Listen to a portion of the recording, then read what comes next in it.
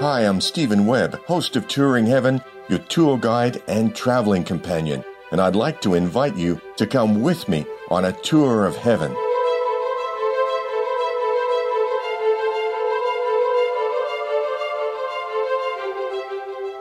As promised, we're going in our etheric body to Crete, the Greek island in the Mediterranean. And like Luxor on the Nile, the temple we'll visit on Crete has a physical counterpart that's seen some wear and tear over the centuries. That means it's in ruins. But in the etheric octave, the Temple of Truth is fully functioning, trimmed in gold, in a style and on a scale similar to the Parthenon in Athens.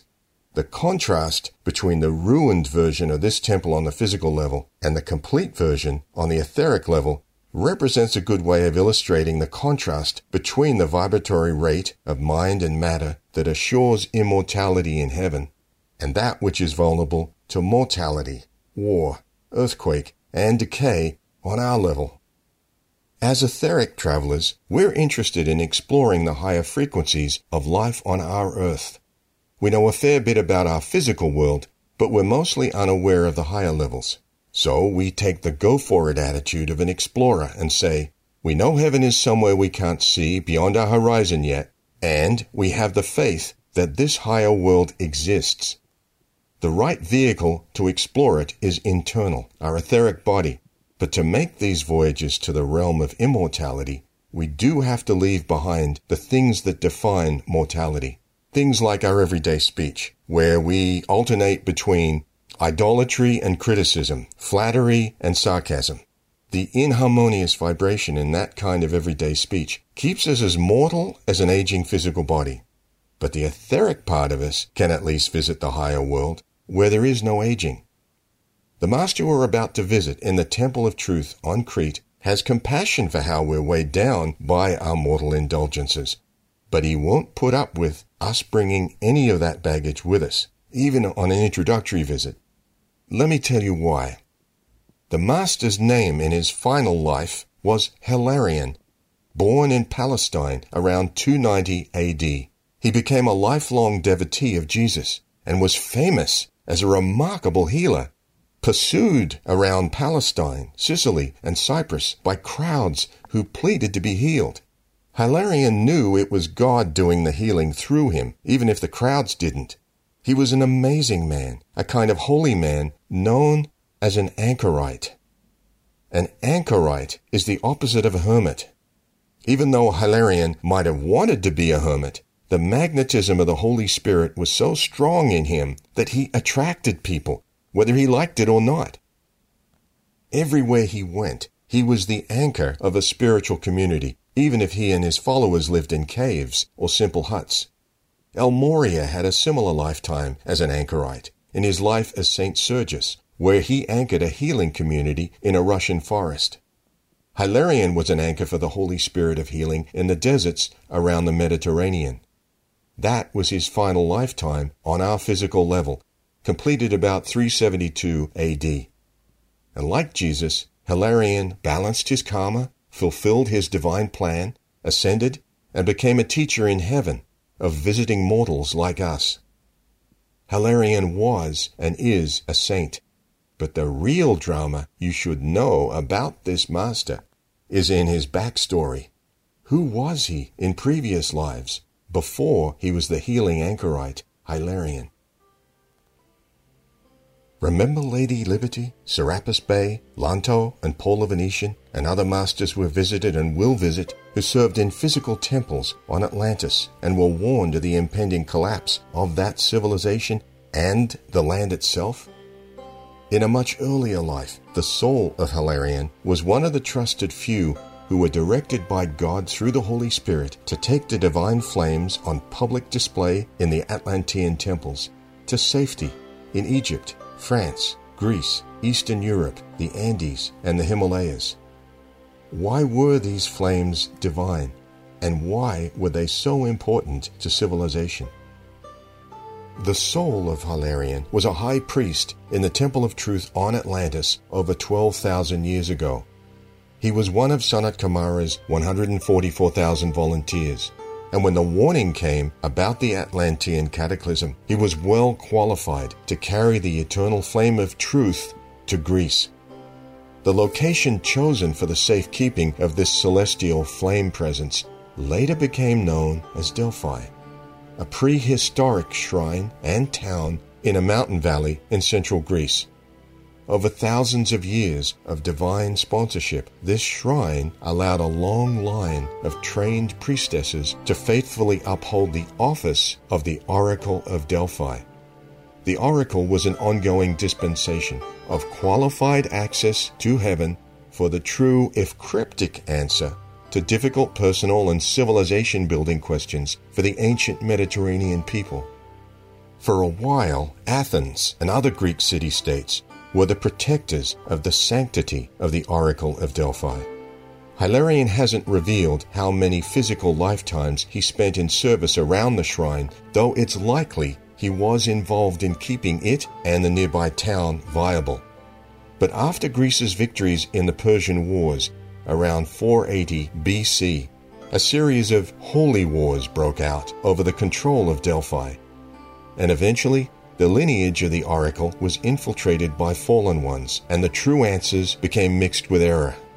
The Oracle and the shrine fell into disrepute, and the town was ruined by raiders and abandoned for centuries. Throughout the post-Atlantean millennia, Hilarion also had a long association with Jesus as his teacher. The relationship remained close over many lifetimes, and there were contemporaries during Jesus' Galilean embodiment, though they never met physically. The snag in that life was that, unlike most of Jesus' apostles and disciples who were poor tradesmen, the soul of Hilarion was born into a wealthy rabbinical family in Roman Palestine. His name in that life was Saul of Tarsus. He took his upper-class intellectual upbringing and training as a leading Pharisee to an extreme. His pride and zeal in defending long-established Mosaic law became a direct confrontation with the progressive revelation and higher offering of God's grace and forgiveness, which was the message and mission of his teacher, Jesus. In other words, Saul refused to read Jesus' memo that if you forgive others, God will forgive you. So the harshness of the old dispensation of Mosaic law, an eye for an eye, seen in the Old Testament, was and is transcended by mutual grace. The Son of God mediates between God, who sees only perfection, and man, who's still subject to imperfection. Despite many lifetimes of loyalty to Jesus, Saul was as forgetful as us in the physical world and just as vulnerable to making serious mistakes in judgment. His mental body had no recollection of those lives close to Jesus, and as an intellectual, he didn't listen to his intuition. To him, there was no grace, only the law. You remember the stoning of St. Stephen and other Christians? Saul was there. The negative karma caught up with Saul on a trip to Damascus, where the teacher, Jesus, in his etheric body, returned part of Saul's karma mercifully as temporary blindness. The change in Saul was so drastic that his intense pride, zeal, and intellectual superiority was dissolved and repolarized to a deep humility. He finally realized what he'd done to innocent people, those who had recognized the new dispensation of grace and forgiveness to buy time when he had completely missed it. Jesus reclaimed him and renamed him Paul. And so he dedicated the rest of that life to paying off some aspects of the energy tied up in his errors of judgment. There, but for the grace of God, go we. You can read about Paul the Apostle's sincere efforts to redeem his mistakes in the New Testament. His letters or epistles illustrate the dispensation of grace, allowing the sincere time and opportunity to repay debts to life, whereas Mosaic law demanded swift karmic return. Grace transcends the law, the Ten Commandments, but doesn't replace it. Forgiveness buys time and opportunity to repay the debt, every jot and tittle, even if it takes another lifetime. and so Hilarion needed another lifetime to heal the mortal damage and pain he'd caused to so many in his rule as Saul of Tarsus. He was reborn in Palestine about 300 years later. With Jesus' direct sponsorship through the Holy Spirit, Hilarion was trained in his etheric body in the Arabian retreat, where we have visited, though he preferred the life of a hermit. Hilarion became an anchorite, a magnet of Jesus' light wherever he traveled, and he completed his mission to the public as a healer of thousands. This is the brief backstory of the wise, humble, and very determined master we're about to visit. As we call for our blue escort angels to take us soon to the etheric realm over Crete, allow me to mention one aspect of the unexpected that we might encounter. Jesus taught Hilarion that the divine meaning of concepts such as truth are often best presented as mysteries. Jesus was a master of brevity in presenting mysteries in the form of parables. Hilarion, given his polarized experience as Saul, knows that we have latent souled faculties that can quickly comprehend divine truth in symbols or story, while our mental body might only look for the dictionary definition. Our mind's job is to organize day-to-day mental comprehension. Our soul, though, is hidden from the day-to-day as intuition, gradually maturing in the ability to pick up the cosmic awareness of God, thinking like God, instantly knowing universal truth without a dictionary. Here are our beautiful angels arriving now. Hold on tight to your angel's arm, and we're up and out of our sleeping bodies and on our way at the speed of thought, undistracted by dreams of the day past, and each of us eager to explore our upper world. The glint of sunlight on the glassy blue of the etheric sea we know in our world as the Mediterranean tells us that we're at high altitude on our way to Crete. There are so many islands in the heavenly version of the Mediterranean, all of them green and inviting with sandy beaches, that we're dependent on our angels for navigation. One of the things to take in and savor in moments like this, gliding over this island in heaven, is the sense of peace and wonder at the richness and harmony of life on the ground below us. There's an anticipation of absolute safety, comfort, beauty, and friendliness everywhere you and your etheric body will go. It's so wonderful. There are very good reasons why your slow-moving emotional body is resting quietly at home right now. If you consciously felt this peace and glory and remembered it, you probably would not want to get out of bed to face the morning commute. And now, as we spiral in, we see the columns of a long white and gold temple set in lush grounds on the north side of the island. From above, we notice the main entrance to the temple is comprised of a series of broad, white marble stairways leading up to golden doors set in behind the outer colonnade. Moments later, we touch down lightly on lawn, some distance from the great stairway. As we thank our angels, a master from the temple in a white robe with green stripes around the sleeves greets us and begins walking with us through the gardens. Overhead, the sky is a bright blue. Around us, small birds in the trees and flowering bushes carry on conversations in short melodic cadences. There's a feeling of happiness in the air and a sense of expectation that we're here to find out something new and wonderful. Our escorting master points to the long flights of stairs up to the temple and explains that beneath the broad ascent there are classrooms and council halls that we'll see in a few moments. We lose count of the number of stairs as we climb to the golden entrance doors and go into the high-ceilinged foyer. The color emerald is everywhere, as panels of jewels, as thick carpeting, and as tapestries. Then, as promised, we're led down several flights of stairs to the luminous halls and the council chambers where the masters meet and pray, and the classrooms where we're told we'll be welcomed on future visits. Some classrooms are full. Some have only small groups gathered around a candle-lit fountain.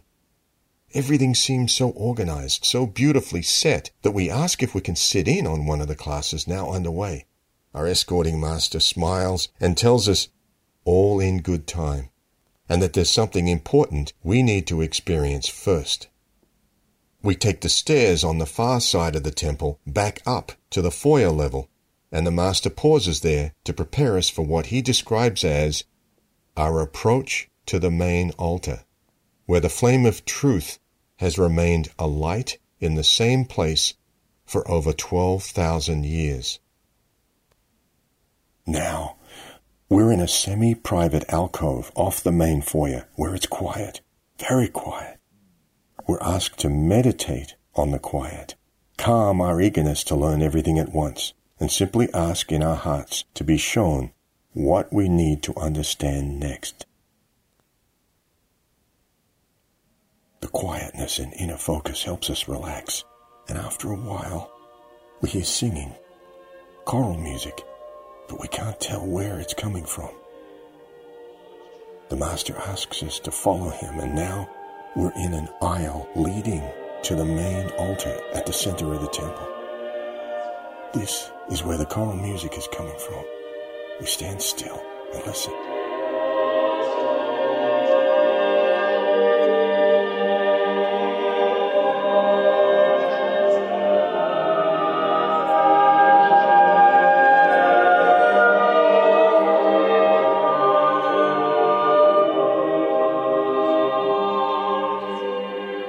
This is what it's like to hear saints singing in heaven. We won't consciously remember this in the morning, but we will have an unaccountable yearning to physically hear sacred music whenever we can. At the center of the Temple of Truth, there's a single great pillar, 100 foot high. Set into the pillar, a golden brazier holds an intense, fiery emerald green flame that radiates a presence far beyond the temple itself.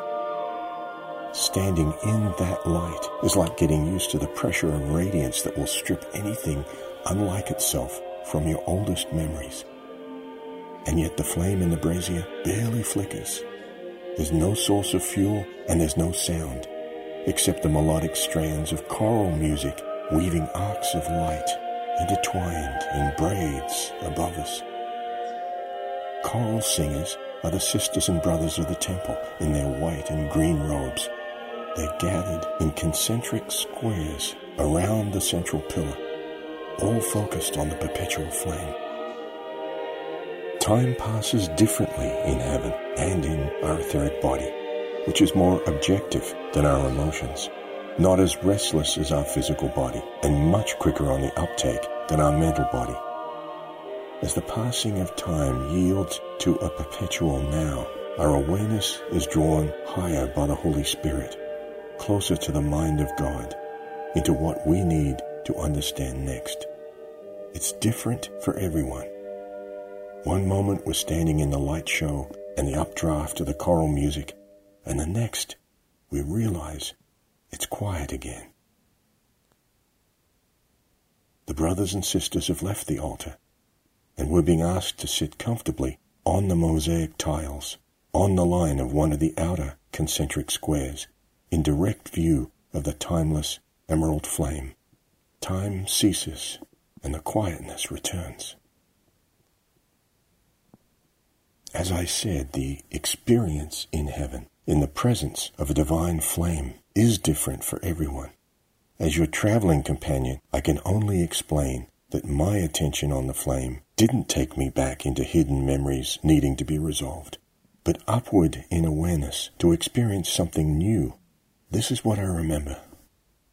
I saw an image of myself during the workday in our world as a synthesis of 4 overlapping bodies with the different frequencies, physical, emotional, mental, and spiritual, acting as one.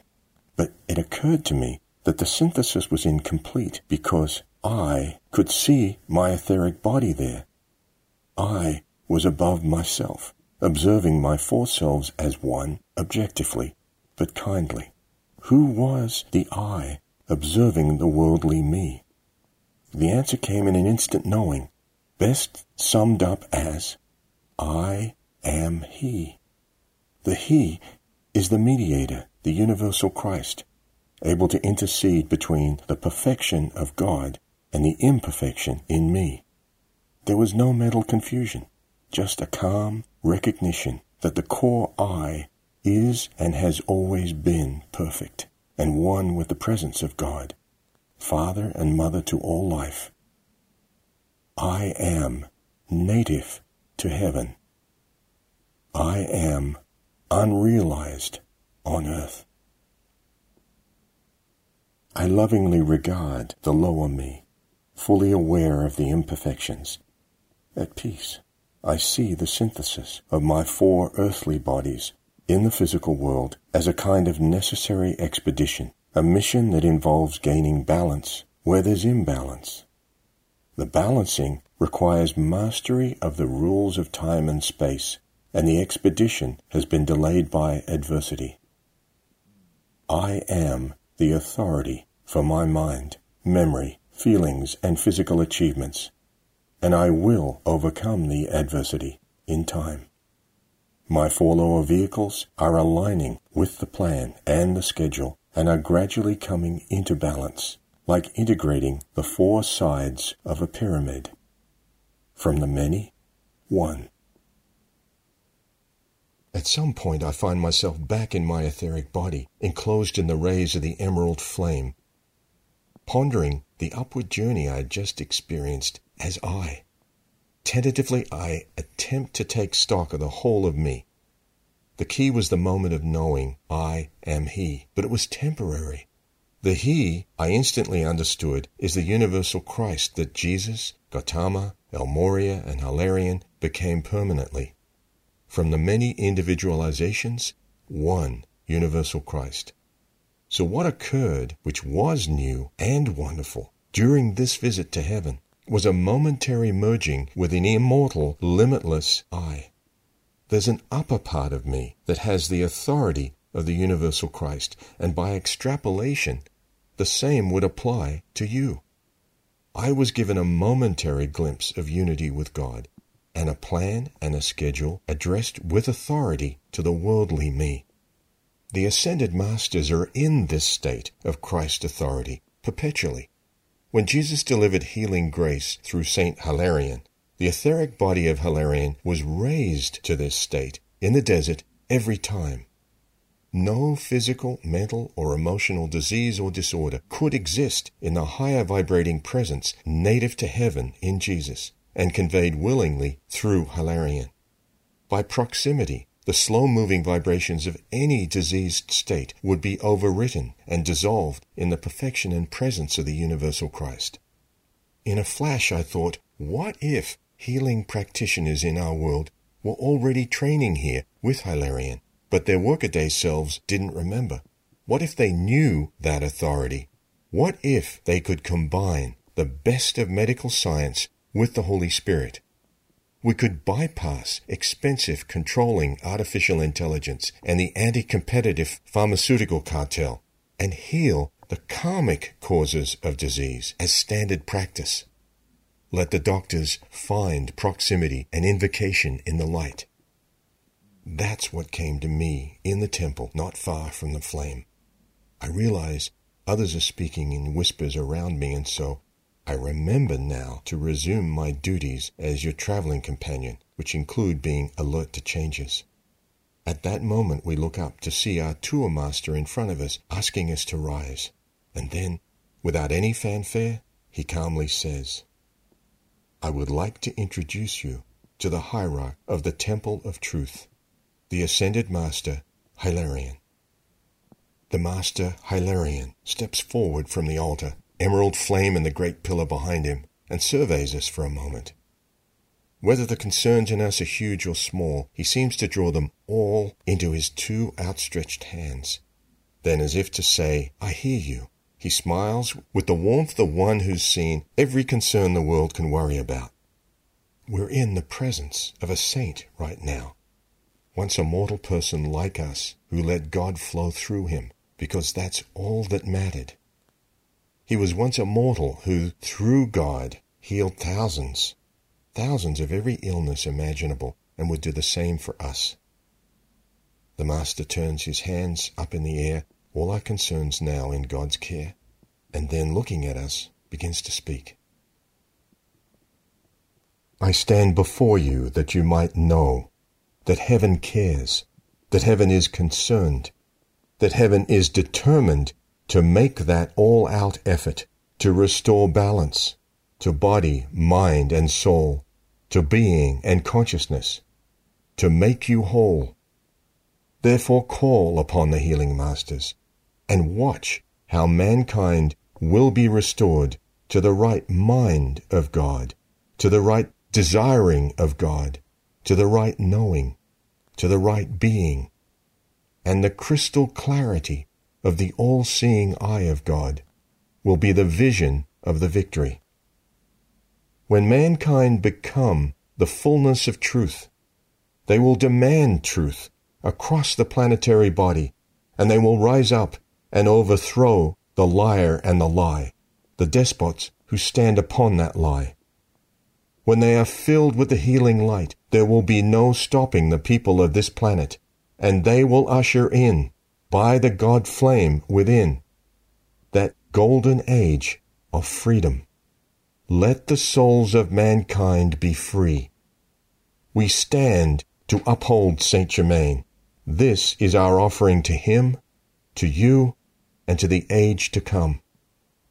In the name of Jesus the Christ, the healer of all time and space, and in the name of the cosmic Christ, I am the humble servant of the flame of truth. And ye shall know the truth, and the truth shall make you free. With these few words he surveys us again, bows to the Christ in us, and leaves, with a knowing look that seems to say, I'll see you again soon. We bow to him, and then our tour master guides us out to the main level of the foyer and out into the sunshine. We stand in silence for a few moments between the enormous columns, and then the master comments on the hierarch's short address. There is a hidden level to what you think you heard from the master. It may have sounded as though Hilarion addressed you with a statement of heaven's determination, but you are expected to reply. It is his hope and intent that you remember every word he said and return his determination in the form of a prayer, a series of requests. He's inviting you to a dialogue. He's saying, man proposes, God disposes. So propose. Put us to work. This is the meaning of call upon the healing masters. This is the brotherly love and opportunity in God that the masters offer freely. Such a prayer, part of your dialogue with him, might be a fiat like this. In the name of the Christ, make us whole. Restore mankind to the right mind of God, to the right desiring of God, to the right knowing, to the right being. Restore the crystal clarity of the all-seeing eye of God so that we have the vision of victory and understand what it means. Help us to become the fullness of truth and to understand that too. And in knowing and demanding truth, guide us as we rise to take dominion over the liar and the lie, to be as wise as serpents and gentle as doves. Help us to understand that God flame within us, that is divine intervention in our world personified. Show us what the golden age of freedom can be as that God flame grows in us. Let the souls of mankind be free. According to the will of God, it is done. The master stretches out his hands and says, God said, command ye me. If these things be your will, and you know they're God's will, they will appear on earth as they already are in heaven. Ask for them with this fire, and you will receive them. He pauses, perhaps to observe our reaction, then looks up and gestures at our blue angels approaching the temple from all directions. At his invitation, we take the long flights of stairs down to the gardens, and the master assures us that we'll be back at a time of our own choosing. The courses we can take in understanding the nature of something as elusive as truth and healing in our world will be at our own pace. As your traveling companion, I can say, before we go with our angels, that when you visit heaven, it's okay to be astounded at concepts you don't yet understand, and that seem so easy here, and so difficult to imagine on the commute in the morning. So as an experimental piece of homework, try conveying by intuition to your commuting self in the morning that you definitely have this gentle power in you to change our world just by asking God once every 24 hours to free mankind. And let's see what your mental body, your conscious awareness, thinks about that. One more interesting point that Hilarion mentioned is Saint Germain. The soul of Saint Germain, like Hilarion, has had a long and close bond with Jesus through the New and Old Testaments all the way back to Venus and earlier. We'll be visiting him 2 tours from now. You can read up on Hilarion and all the masters and retreats we visit in our reference book, The Masters and Their Retreats, which you can browse and buy if you want on AscendedMastersSpiritualRetreats.com. You can also find more on Saint Hilarion by searching Wikipedia, but remember, that final lifetime as an anchorite ended around the year 372 AD. The Ascended Master Hilarion is alive and well, and your go-to etheric teacher if you're a doctor, healthcare practitioner, scientist, researcher, or healer, or even if you lean toward agnosticism, atheism, or skepticism. You'll find Hilarion and the Brotherhood of Truth have seen and heard every disillusionment with life, religion, mistreatment by clerical authorities, rulers, tyrants, and others over the centuries, and they respond one-on-one with love, comfort, truth, and vision for the way back to the mind and heart of God.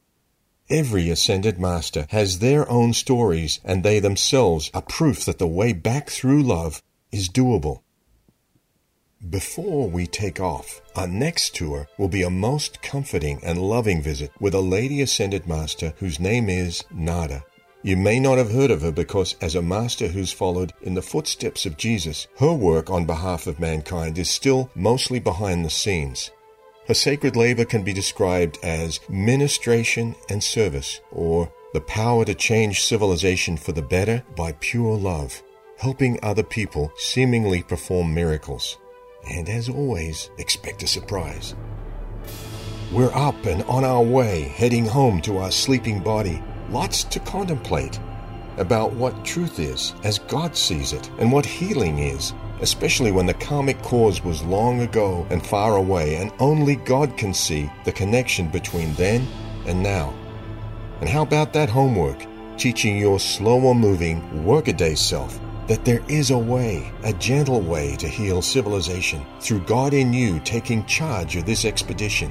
We can do this. Always victory.